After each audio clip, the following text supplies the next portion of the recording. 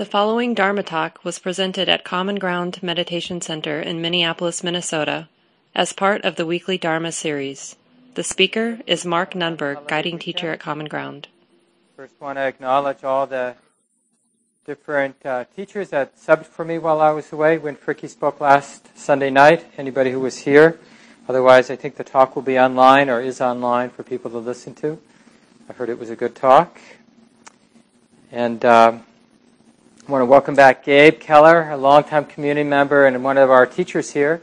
He's been doing the young adult retreats every quarter with Shelley Graff and led a group down at Carleton College where he went to school and graduated about a year ago now. It's been a while already. Gabe has been on an 8-month retreat at IMS, Insight Meditation Society in Massachusetts. He did the annual fall 3-month retreat, took 2 days to see his girlfriend in Boston, and then began a 5-month retreat at the Forest Refuge that just ended on the 20th? Oh, it's been 3 weeks already. Oh, good. So early May. So it's nice to have Gabe back in town, and you'll be seeing him around, hopefully. And we've been looking, those of you who were around at the end of March and early April know we've been starting to look at the hindrances, this next section in Joseph Goldstein's book, Mindfulness, A Practical Guide to Awakening. Some of you are reading along, don't need to, but if you'd like a little bit more input in your practice, you can get a hold of the book by Joseph Goldstein. It's a recent book of his that came out in the fall. And starting on chapter 15, we're looking at this fourth foundation of mindfulness. The Buddha described 4 ways to be mindful. Mindful of the body, mindful of the feeling tone or the feeling quality of our experience. Is the moment pleasant, unpleasant, or neutral? Mindfulness of the mind generally, like what's the shape or quality of the mind. And then this fourth category, fourth way of being mindful, is taking up some of the maps that the Buddha used and being mindful of our experience through that map. So this first map we're going to look at that we started talking about a month ago is this map in Buddhism that's called the 5 hindrances. But it's really the 5, it could be many, you could divide this many ways, but the different ways, the different habits of mind or activities of mind that obscures or hinders the clarity of awareness. So the Buddha divided this as an easy way of remembering into 5 ways that the mind, the qualities of the mind or the tendencies of the mind hinders clarity. One way we hinder the clarity of the mind is when the mind gets colored or caught in greediness.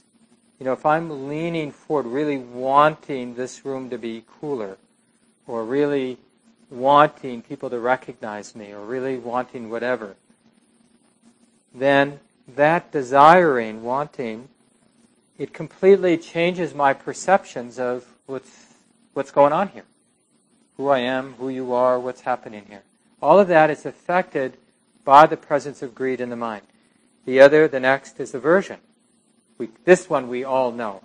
When we're under the influence of rage or fear or impatience, all the different flavors of aversion, any of the flavors of aversion, it affects our perception of the world and experience.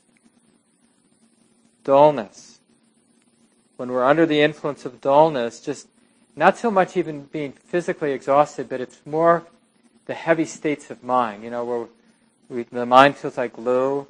It just doesn't feel like we can do anything. It's just like, I can't even brush my teeth. I can't even take my clothes off. I can't even make that phone call. Even though it's life or death, or it's like, I'll lose my job if I don't do this. I can't. It's just too much. It's like, that's just like getting caught in greed or aversion. We can get caught in the experience of dullness, or get caught in the experience of restlessness, kind of hyped up, always feeling like, I got to figure this out, I got to do that. Or we can get caught up in doubt, like demanding clarity in a way that isn't available. But we keep demanding it, keep spinning, trying to get clarity. Why did this happen to me? Why did it? And we keep going. It's like a circular doubt. Some doubt is good because it opens the mind to looking in a fresh way and seeing things more deeply. But a lot of the doubt we get caught in is more circular. It doesn't go anywhere. It doesn't lead to anything but more confusion, more not knowing what to do and feeling like thinking about it will be helpful even though we've thought about it. Like how many times there are certain places in our life that our mind returns to. We basically are thinking the same thought we thought before, but it always feels like, well, this time thinking this thought will get me somewhere. But it never gets us anywhere, except to the feeling that I needed to think that thought again. I got to revisit that image or revisit that memory or revisit that kind of mental activity over and over. And we kind of know, but we just don't know what else to do but revisit it, even though we have this inkling that it's not going anywhere. That's how seductive doubt is. So the most important thing, or the first thing we want to learn about these hindrances, and this we see directly, this is the important thing of these maps, this fourth foundation or fourth way of practicing mindfulness. We're using these maps, and the important things of these maps that really come from the Buddha's teaching, the Buddha's articulation of his own experience with his own mind, is that they should line up with our own experience. It's not enough to memorize the map. We do need to memorize it enough, but then we need to reflect on it in terms of our own actual, direct, immediate experience. So like, let's say we're sitting in formal meditation or just going about our day, and all of a sudden there's some wherewithal that my mind is afflicted.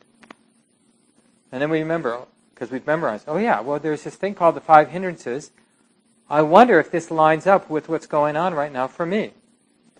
So we look, okay, is it greed, aversion, dullness, restlessness, or doubt?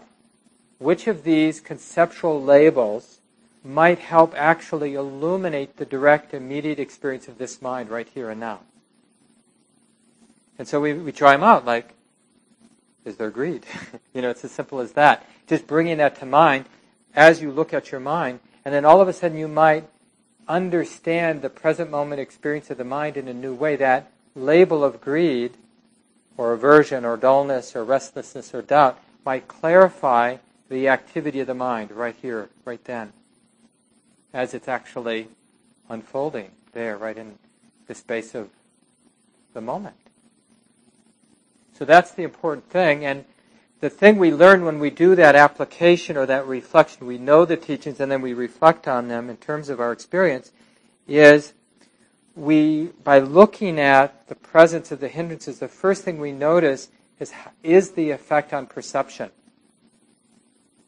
That the mind that's under the influence of greed or aversion or dullness or restlessness or doubt, the perception is affected. How the mind understands and perceives the world, whatever is happening, is affected.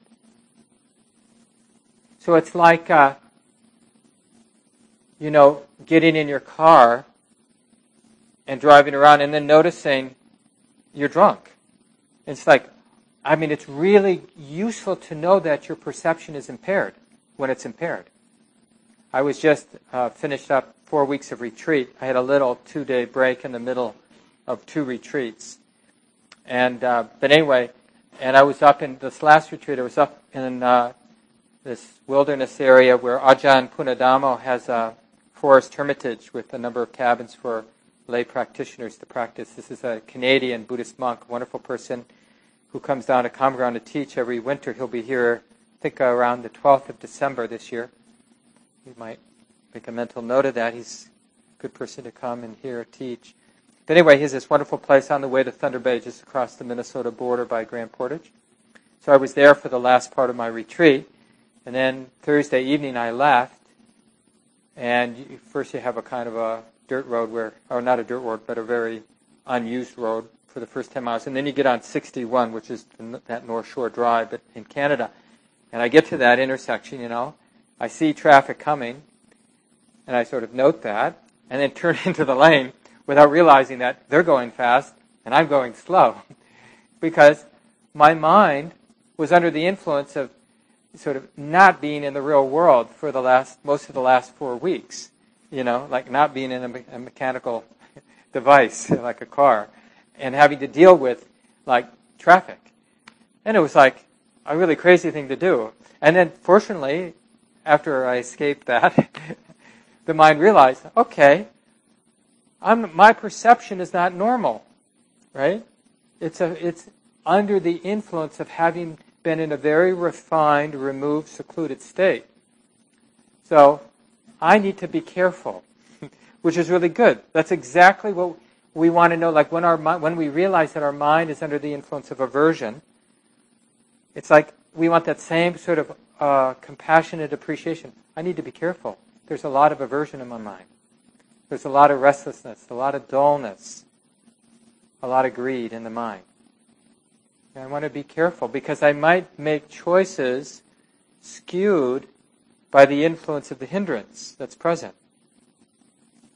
And the Buddha likened, I think I mentioned this in early April, likened these influences to when the mind is under the influence of greed, it's as if a beautiful pool of water, someone's poured a lot of food coloring in it, so it's purple. It's not so clear, that beautiful wilderness lake. You maybe have had the opportunity to be at some alpine lakes, like in the Colorado mountains or Sierra mountains. And they can be, you can look over some rocks, and it might be 15 feet deep, but because of the clarity of the water, you can't tell, is it 2 feet deep or is it 15 feet deep? It's really so still, so clear. But if you dumped a lot of dye in it, you wouldn't have that beautiful transparency. And being caught in aversion or ill will is like the water's boiling. And being caught in dullness, it's like a lot of algae through the water. And being caught in restlessness, it's as if the wind has whipped up the surface of the water. And doubt is like it's real muddy. So the point the Buddha is making with the simile is that these hindrances distort perception. And this is something we want to wake up to. It's not even so much we want to control it, but we have to see, the first step is to see that greed affects perception. So if you tend to be a greedy type, you walk into a room like this and you immediately scope out the attractive people and the attractive shirts and the attractive, jewelry or whatever it is that you're interested in. Or somebody who just has attractive body language, like looks like she or he's really at ease in the world, comfortable in their skin. You go, oh yeah, that's a cool person. That's what a greedy mind does. It notices what it likes. If you're under the influence of aversion, or if you tend to be an aversive type, you immediately notice what you don't like in the room. Why is that person moving? Why did they set up the cushions this way? Why this? Why this? Why is the temperature like this? Too cold, too warm? Why does his voice sound that way? Or his body language that way. So we just find what we don't like. When the mind is dull, everything seems to be not worthy of being paid attention to. It's just like, oh, it's too hard, too difficult. I just rather let my mind sink. And we're restless. It's like things aren't happening fast enough. So we can start to notice this. Now, the second thing the Buddha said to notice that this reflection on the 5 hindrances will reveal when we pay attention to them is the weight that comes with the 5 hindrances. There's a certain, and it's really important to get this about the hindrances. They're weightful. That's why the Buddha offers it as a map, and it's the first map he asks us to pay attention to master. We master it first just on the level of information. Okay, here's the conceptual idea. The mind is obscured by these 5 things. Whatever obscures your mind, just put it in one of these 5 categories. Greed, aversion, dullness, restlessness, and doubt. And memorize that. So whenever you feel like your mind is obscured or heavy or having a difficult time in life, then discern which of the 5 hindrances is operating. And that map, it's not perfect, but it just is useful to more clearly see, right? Because the concept of aversion is not the experience of aversion. Just like the concept cupcake is not a cupcake. But having the concept of aversion or desiring does make it easier to recognize the actual experience. So the second thing, like I said, that we want to notice is the weightfulness or the heaviness of these, the presence of these five things. And again, the Buddha uses a simile, and these similes can be a useful kind of carrier of information. So the way this simile works is he says, desire is like the experience of being in debt. You know, when you're in financial difficulty, you owe a lot of money, can't quite keep up, and you got things you got to, you need money for. It's the same experience of thinking, oh, if I only had, I really want this to happen in my life. It makes our present moment experience feel like not enough, not okay, because I got to take care of this, I got to get this. And aversion is like being sick, and you probably might recognize this because aversion is one of the most obvious hindrances because it's so painful. So when we're caught in rage or caught in impatience or fear, remember fear is a kind of aversion. Notice how it's like being really sick. You know, when you're getting a bad head cold or a bad flu, it's very oppressive. And it's like hard to get, we feel trapped by it, like we can't get out of it. We just have to let it run its course. And I know this from direct recent experience. When I get caught in fear or anxiety or insecurity, different flavors of aversion, it's really, it's like being sick. You just, you need, sometimes all you can do is be patient and let it run its course. Because once you're really in it, meaning you've unconsciously allowed the mind to spin in the insecurity, in the rage or whatever, so it's built up a head of steam, it's got some momentum, it's not so easy for wisdom to cut through and the mind to kind of be free of it. Sometimes you just have to hang in there and just try to avoid acting out the aversion in how you interact with other people or the choices that you make. So you're not kind of contributing to the harm that might arise from it. So we have being in debt for desire or craving. We have being sick for aversion. We have being imprisoned for dullness. Like when your mind is really heavy, it's like you're imprisoned by that heaviness. It's like you can't really do anything, which is like being in prison. I just don't have the energy to sort of show up and even interact in a skillful way with my partner or do what needs to be done. And restlessness is like being enslaved.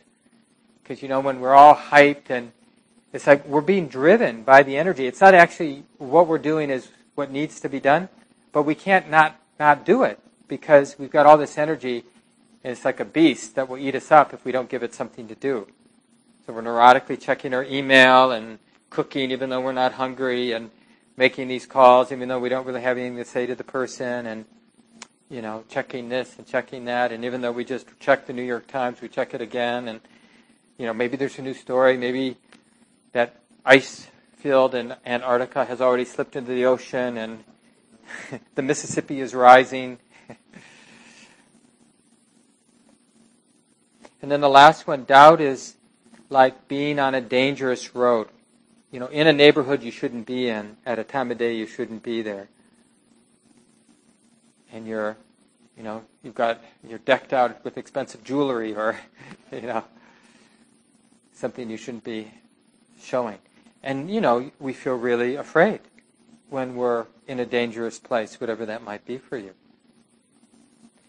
So this really, the transformation and the deepening freedom of the mind depends on seeing that these hindrances obscure perception or affect perception, the clarity of the mind, and that they're immediately stressful.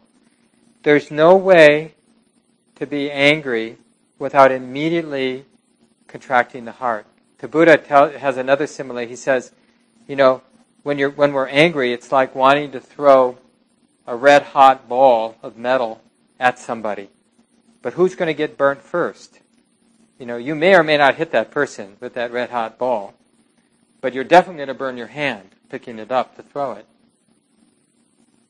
And so the question is, when we're caught in greed, when we're caught in aversion, dullness, restlessness, or doubt, are we at least at times immediately noticing with clarity the truth of the weight?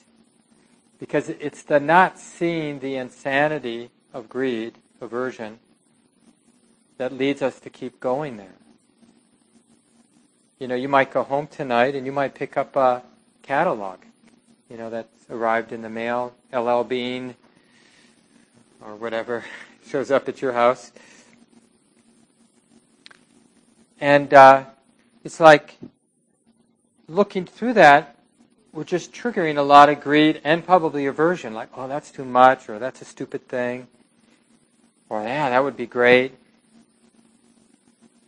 And the question, it seems like useful to be imagining, fantasizing about what we want, or fantasizing, imagining what terrible thing might happen to us.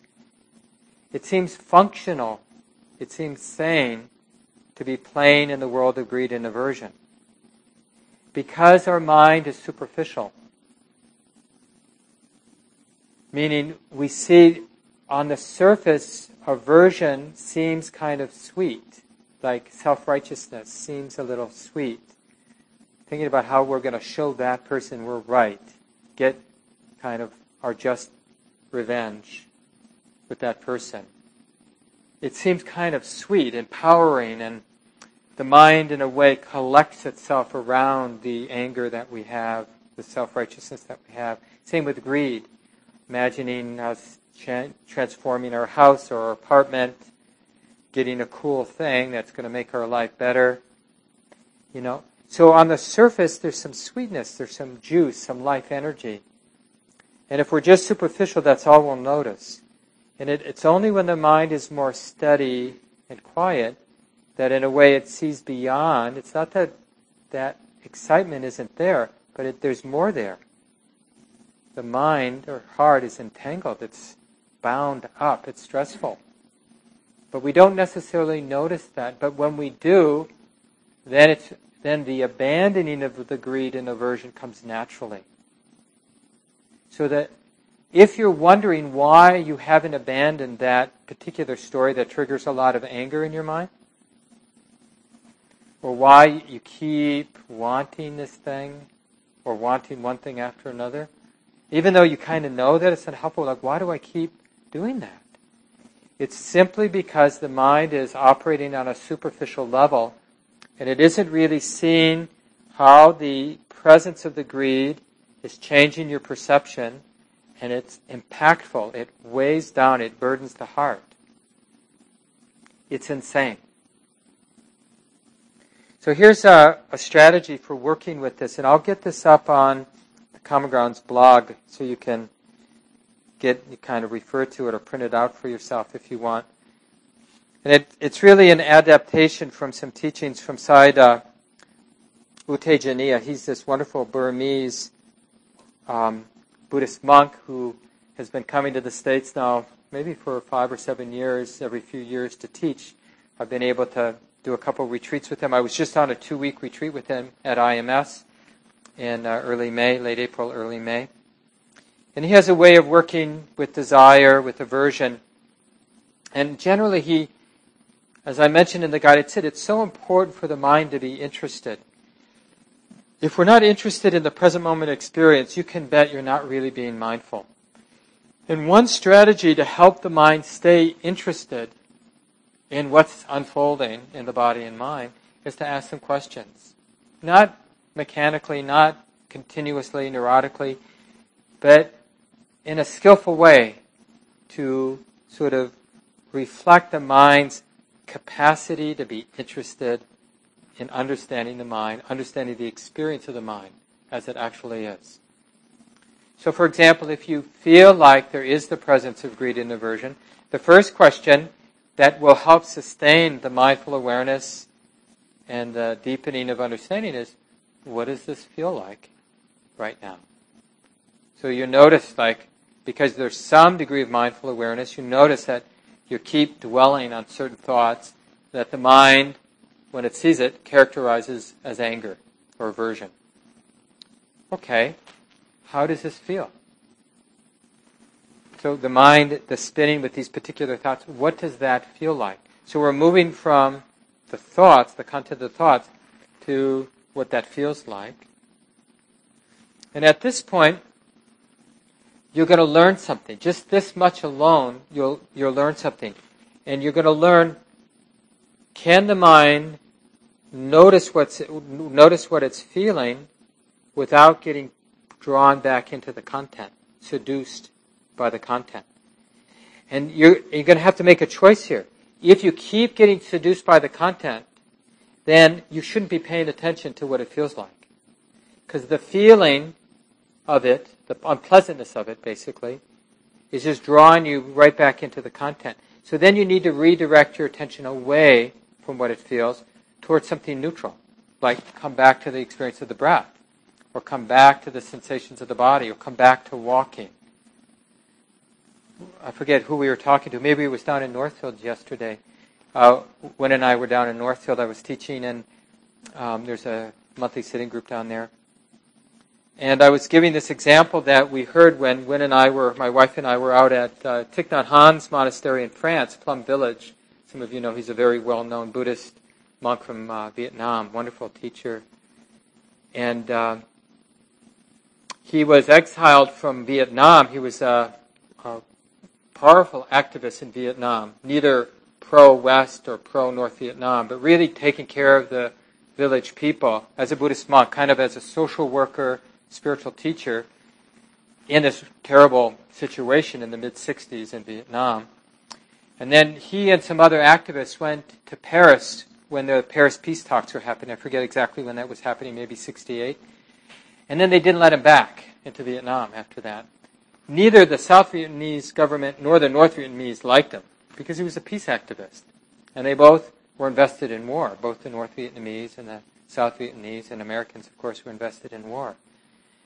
So they didn't let him back. So from the late 60s until about 10 years ago, they didn't let him back in. But anyway, we were out there for a 3-week retreat with them. And it was right at the time he was negotiating with the Vietnamese officials now to come back and do some teachings in Vietnam. So this is, many years, a couple decades later. And they were negotiating about whether he could bring books in and whether he could teach and what kind of activities he could be involved in when he was there. Because they were very frightened about having this charismatic religious teacher come back, given that, of course, it was a communist country. But they also really wanted to be accepted by Western countries and expand their trade. So they had real incentives to let him back, too. And so Thich Nhat Hanh was in this situation where he was negotiating, and it was a really difficult negotiation because they had sort of suggested he could bring some of his books in. He's written probably 30 books. I'm not kidding. Some of you, I'm sure, have read some of his books. And they kept whittling down what they were going to let him bring to distribute to people. And it was frustrating for him, and his anger was getting triggered. And he described it to us in one of his talks, how at one point so much anger arose, he couldn't be with it. So instead, he did what he'd been practicing probably for decades and decades. He did mindfulness of breathing. So right there in the middle of this intense negotiation, he just went quiet and brought his attention to his breath for, he said, a very strangely long time in that context. It was kind of a weird thing to do, to just be with your breath. Until he regained the composure of his mind by dropping, the way you drop the spinning with the aversion. Oh, these crazy, fearful leaders, these idiots or whatever his mind might be thinking, You have to really put it down. You can't think your way out of aversion because the perception has been affected by the aversion. So any way you think about it, I can tell you this with 100% confidence from my own experience, having tried to think my way out of aversion, out of insecurity, out of fear, infinite number of times in my last 11-day retreat, let alone my many lifetimes. It doesn't work. when the mind has lost its balance, first and foremost, we need to rediscover our balance. We have to find it again. And usually that means bringing the attention away. So he did that. And he refound a sense of composure, inner happiness, inner peace. And he realized the right thing to do was to accept their terms so he could return to Vietnam. And he did. And he had a powerful impact. So powerful that he did return at least one more time and possibly two more times. And then, the last thing I heard, they weren't letting him come back. Because a lot of monasteries got formed and people got really interested in his teachings. And I think the government officials got a little bit afraid. But anyway, I'm not 100% sure on the details right now because we have had a visiting monk who's accompanied Thich Nhat Hanh on those trips, come to Common Ground a number of times. He started actually as one of my students way back when, and now has been a long-time monk now in that tradition. So we need to, the first thing we discover when we look at our mind and we look at the presence of aversion or the presence of greed is we see whether we have enough composure to investigate it, and if we don't, we need to turn the attention to something that will bring balance back to the mind. It might be loving kindness phrases, it might be mindfulness of breathing, it might be taking a walk where we can just pay attention to the beauty of the trees or the beauty of just the physicality of walking. But do something that the mind can collect itself around that won't trigger aversion. Because the first thing we need to do is get some space, some distance from the aversive reaction. Because you can't look at aversion with aversion. You have to look at aversion with wisdom, with balance, a balanced attention. It's the only way you understand aversion or see aversion or greed or any of the hindrances, what needs to be seen. Because the presence of the identification to the hindrance affects the perception, so there's no way to see it clearly. So the first step is to ask, well, how does this feel? And then to make a choice. If you can be with the feeling, the unpleasantness of it, then continue the investigation. If you can't, then turn your attention to something that you can be with 100% without falling into a negative mind state, like the breath. That's why we train relating or being mindful of the breath in that balanced way, because then it becomes a good friend, and even when there's a lot of triggers around, we can bring the attention to the breath, and because the mind has so much momentum, being with the breath in a balanced way, even in a difficult situation, we might be able to do that. I mean, I definitely now have that with mindfulness of the body. It's like I can be like, in my recent retreat where a lot of insecurity and fear was coming up, not really related to anything that was going on at the retreat, but just old stuff coming up, which happens on retreat sometimes, percolates up. But I could always, in the middle, at any moment, I could come back to my body, and my mind, just through 32 years of practice, pretty regular, everyday practice, my mind knows how to be with my body in a spacious way. It really trusts the awareness of the body and knows how to trust, even when it's unpleasant, knows how to be in the body without reacting to it. So I can get moments of freedom, but then as soon as I leave that refuge, then I might get swept away again, but then I can come back. But that's okay. Because the important thing is that we have a contrast to being caught in the aversion or caught in the greed. Because it's like the edges, the transitions where the learning happens. From the Buddha talks about greed as being in debt. So like being caught in greed, like I'm in debt, and then we go back to the body or back to the breath, and we're out of debt. We feel the freedom from being in debt. And then we get swept away. We're back. Oh yeah, that would be so cool. I hope that. And I'm imprisoned again. I'm in debt again. I'm caught. The mind is caught. And then we step out of it. So the first step is to assess whether we can do some work. If not, redirect the attention. Then if you can do some work, then the next question to ask, once you see that, okay, this feels like this. And the next question is to go a little deeper. To really get below the story. Like, what actually is the mind afraid of? Or what actually is the mind resisting?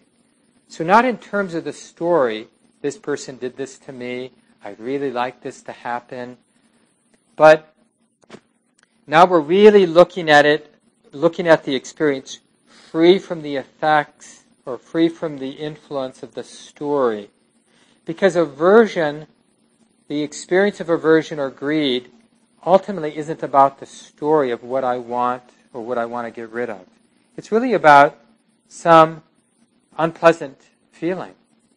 It's like, for example, in my own experience with aversion, with fear and insecurity, it's like it really came down to seeing in a very subtle, existential level way, the heart not wanting to relax with not being in control.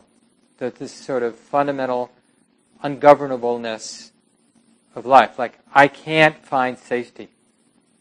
I can't conceive. My mind really wants to conceive of how I can be safe, but I couldn't find it. And then on the level of story, it's like, I can't find it because these people think this, or I have this disagreement with these people in this way, or something like that. But no, it's much more subtle and fundamental, the actual problem of insecurity coming from not being in control. So then that second question really gets to the core, the more essential existential problem. Which, remember, this is not theoretical, it's not abstract, it's something that's happening in the here and now, right in the heart, mind, right now. The not willingness to relax with insecurity or relax with not being in control.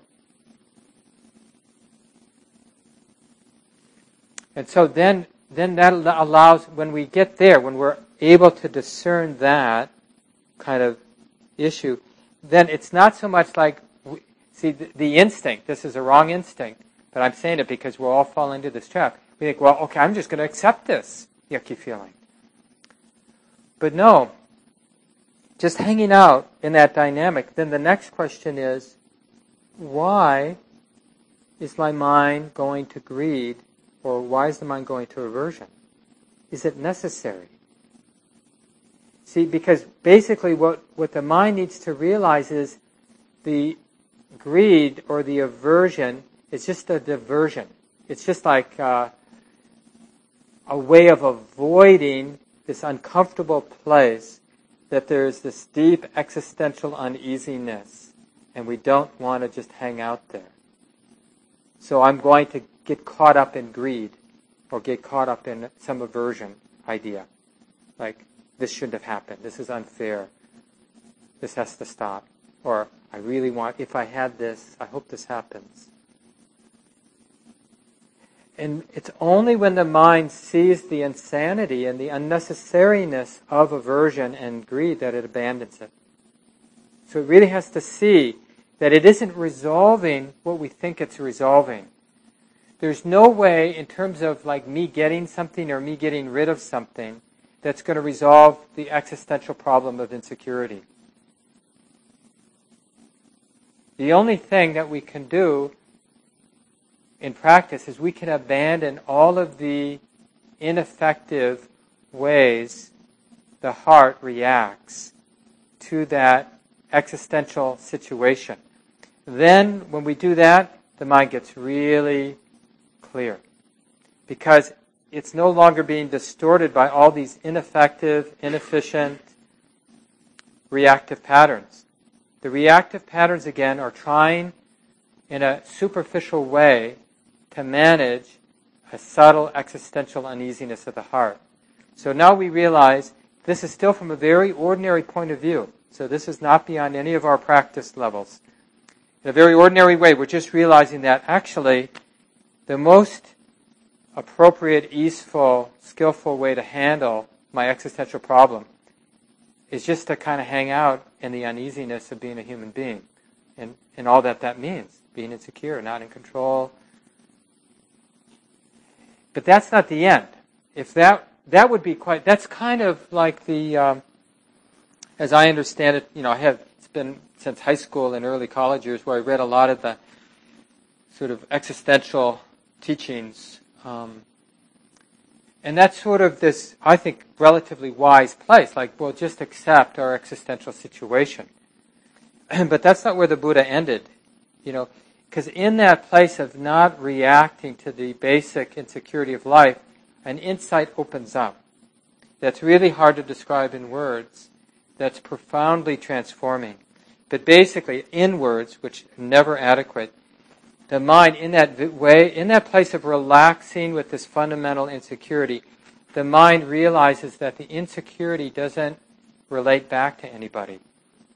So in Buddhism, we call this anatta, or the not-self principle, or the emptiness of self-centeredness.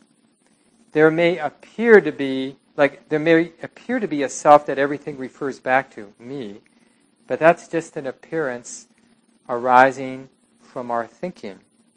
And when we're no longer allowing the mind to be distorted by our thinking patterns, then a different kind of clarity arises, not the clarity that comes from clear thinking, which is a kind of clarity that can be useful, but a clarity that comes from the mind not under the influence. Thinking may or may not be present in the mind, but the mind isn't orienting around the conceptual meaning that the thinking is providing. It's just letting, the mind is just letting thinking happen, but the clarity is coming from, you could say, like an intuitive way, from an intuitive place, not from a conceptual place.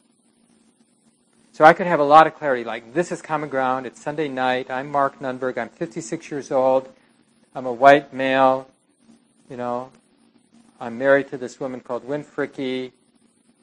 We started the meditation center in 1993. I could have a lot of clarity about that, and it could really line up with other people, and so we have this consensual reality that we share, and we all agree to. Or I could have a very kind of confused conceptual reality that nobody agrees with, I used to be Cleopatra, and I've been reborn as Mark Nunberg, and and all kinds of other things. I arrived on a spaceship in 1958 from one of the moons of Jupiter, and that might not align with your conceptual reality. But this place where the mind has some freedom, that means the mind has to be resting in not in a conceptual reality, but we'd say in Dhamma, which is this sort of place of insecurity, where things are changing, things are limited, unsatisfactory, things are impersonal. And we're hanging out, the heart, mind is taking refuge in that place, and that's the place where this deeper insight arises, where the mind realizes that although things are changing and life, embodied existence is limited, right? There's birth and death, there's competition, life has to eat life, right? That's messy. It's messy to have an existence where life has to eat life, right? It's hard to sort of live up to non-harming, our respect for non-harming when we're in this situation. I mean, even if you're a vegan, you can't plow fields without taking life. It's a mess, human existence or just existence generally. But the heart, the mind can realize a freedom in the messiness by not locating, not centering this great interdependent happening we call life or existence, not centering it anywhere, just letting it be the movement of nature. That's not a conceptual, it is now a conceptual thing, right? But the experience is not conceptual. It's a realization, but the supporting cause for that realization is the heart being comfortable.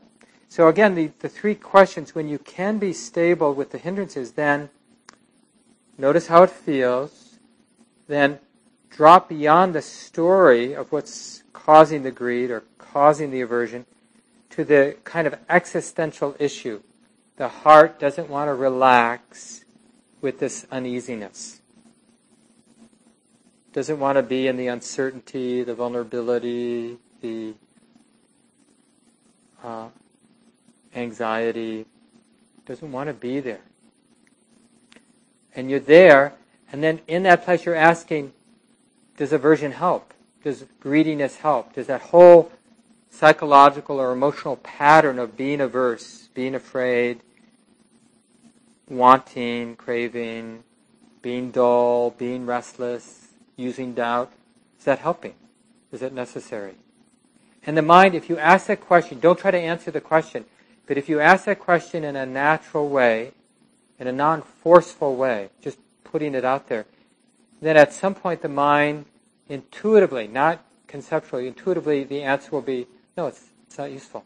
And at that point the mind will realize, it will have an insight about aversion, for example, or about greed. Like, it will understand the unnecessariness of it.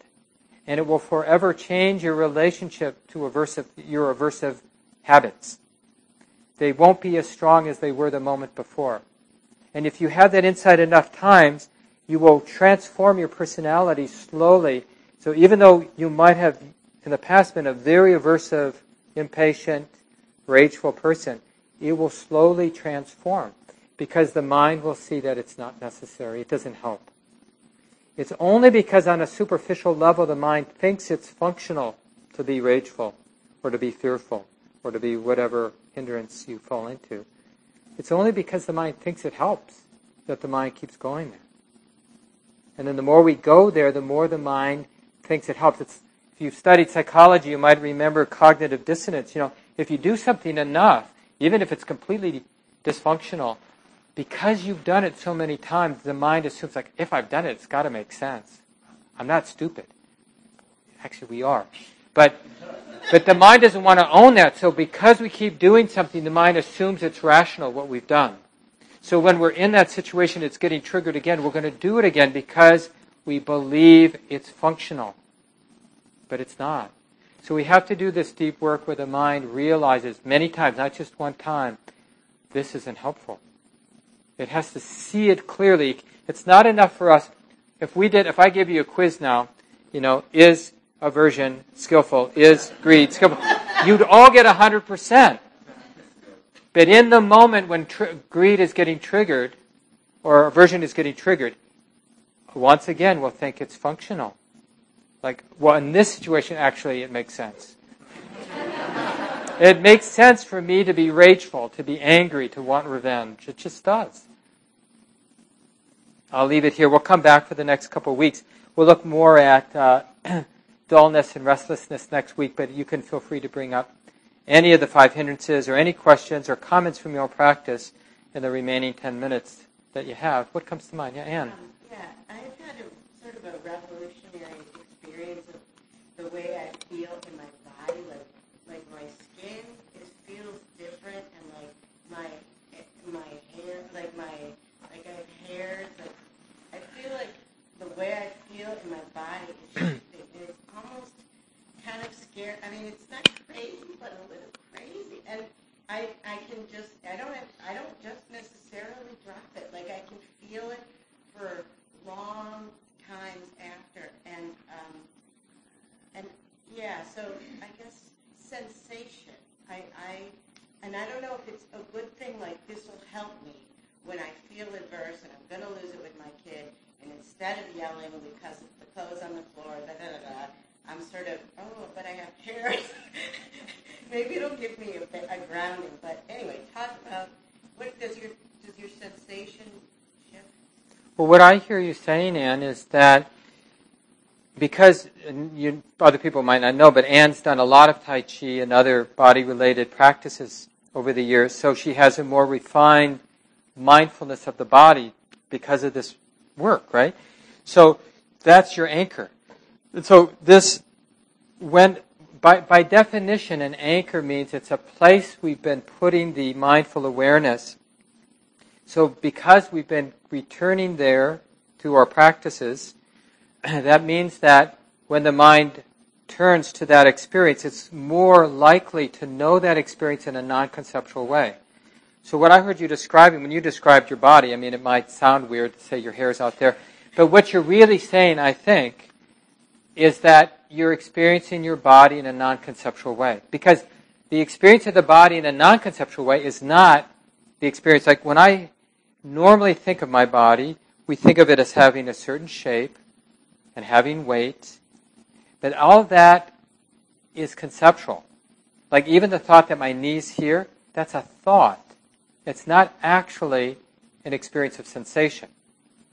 And the actual experience of sensation doesn't have the same shape as the conceptual idea of the body, being limited by this, skin. That's not actually the experience of the body. Like if you close your eyes, and if you feel your body, the sensations in your body in an honest way, you'll see it doesn't line up with your idea or image of your body. You can just do that experiment. That's called being mindful of the body. So it will help you, Anne, because it's your anchor. So when you see your son's clothes all over the house, your mind, your attention, your wisdom, right, will naturally come back to your anchor, just feeling the body as it actually is. And because that's a much more grounded, authentic way of showing up in the world, then you'll see, if you're knowing the body in this more authentic, subtle way, then you're going to know the anger that's arising because of your son's clothes all over the place. You're going to know that in a more subtle, authentic way too. Because if your mind is in a more balanced, steady way with the awareness of the body, it's going to relate to these other things that are arising in your field of experience with the same level of steadiness and subtlety. Do you see? That's why we work with an anchor. Because with our anchors, the mind learns how to be balanced and subtle and steady. And then we can do that dance, like I was saying back before, where I can go back to my body, my mind gets refreshed, it's balanced, it's really seeing things in an impersonal, ephemeral way, and then I get drawn back into the insecurity, and for a moment or two, I see that the insecurity is also impersonal, not self. Also something that comes and goes, ephemeral. That whenever the mind takes a hold, sees it personally, it's heavy. But if the mind sees it as being impersonal and natural, it's not so heavy. So for a few seconds, I transform the relationship to insecurity, and Anne transforms her relationship to her son. Instead of him being a bad teenage kid, it's just stuff happening. It's just, he's nature, he's a force of nature doing what that force of nature does. Leaves clothes all over the place. Thanks for bringing that up, Anne. It's a good kind of practical example of what we've been talking about. Yeah, Tim. I guess first I'm interested that you're talking about the 5 hindrances. One thing that we keep coming up is in order to know the experience that you call it, but one that will help me understand where it's coming from. And recently I've been really mindful of my experience with dullness. And what's interesting is, like, unlike greed and aversion, where I can notice what I'm craving or notice what I'm trying to run from, with dullness, I don't really, when I'm like in that quagmire, I don't really know what's coming.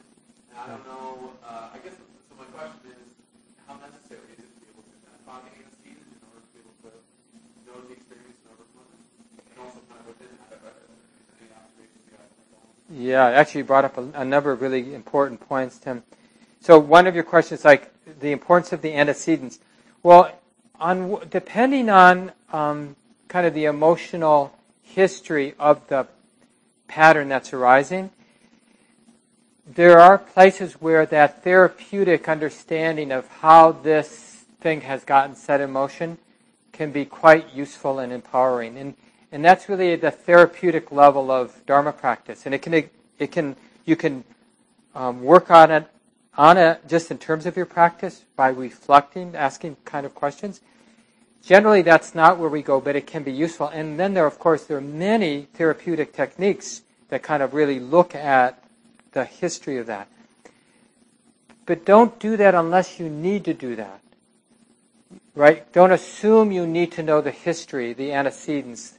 Because what you really need to know about the dullness is like what it feels like right now. What it is right now is what you really need to know. But that therapeutic work, and I'm just using that word to define that looking back at the antecedents and the kind of stories that sort of feed that, what it does is it creates more safety that allows you to see what that feels like. Having a story that I feel this way because this happened to me 20 years ago might give you enough stability and confidence then to look at now the result. Okay, so the heart feels like this now. The mind's like this now. The heart hurts like this now. Now with the dullness, the thing about the dullness is the story the mind tells itself is I can't look at it because my mind's dull, it's heavy.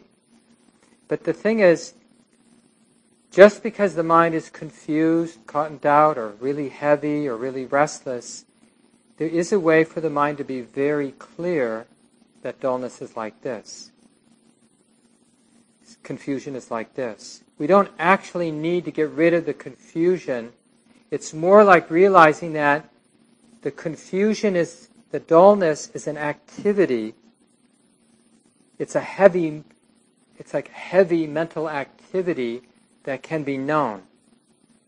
So it's like, you've heard me say, I'm sure, Tim, that the mind has this mirror-like quality. And so there might be something really heavy in the mirror, but the mirror is just reflecting the heaviness of that thing, that mind state. But the mirror isn't heavy, it's just reflecting the heaviness. So the mind that knows the heaviness isn't heavy. It isn't angry, it isn't craving or wanting, it isn't dull or restless or full of doubt. It's just knowing that doubt or restlessness or dullness is like this. So that information that I'm giving you right now, it's really the Buddha giving us this information, can be really helpful if you can remember that information in that moment when you're dull. Like, the mind that knows that there's dullness isn't dull. There is dullness, there is this mental activity or mental pattern or whatever you want to call it that's heavy and dull, but the knowing of it isn't dull. So just on the level of information will give you a different way of seeing what's going on in your mind. Just remembering, because it's like a different view than the view that will be there naturally, which is, I'm heavy, I'm dull. Like the whole thing, you're defining the whole thing as being heavy and dull. But that's what in Buddhism we'd call wrong view. There is dullness, and it's being known. And the knowing isn't the dullness. There are two things. There's the knowing, which isn't dull, and the object that's being known, which is heavy and dull. But it's subtle. And if you're too identified with the dullness, you won't be able to do it. And then you need to do something else, some useful thing. Open the eyes, do walking meditation instead of sitting meditation. In a skillful way, do something that brings more energy into the mind. Thanks for bringing that up, Tim. We have to leave it here. It's 8:30, so we'll just take a moment, let go of the words. Just enough time to take a couple breaths together.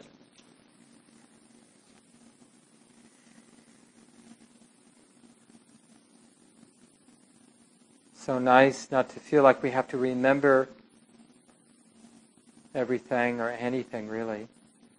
Some of the words connect naturally with our actual experience, and so it gets imprinted in the heart, deep in the heart, without us even trying to remember it. Just appreciating these ancient, practical, wise teachings passed down through the centuries by all the people, all the women, men, individuals who have done the practice in their busy lives as best they can.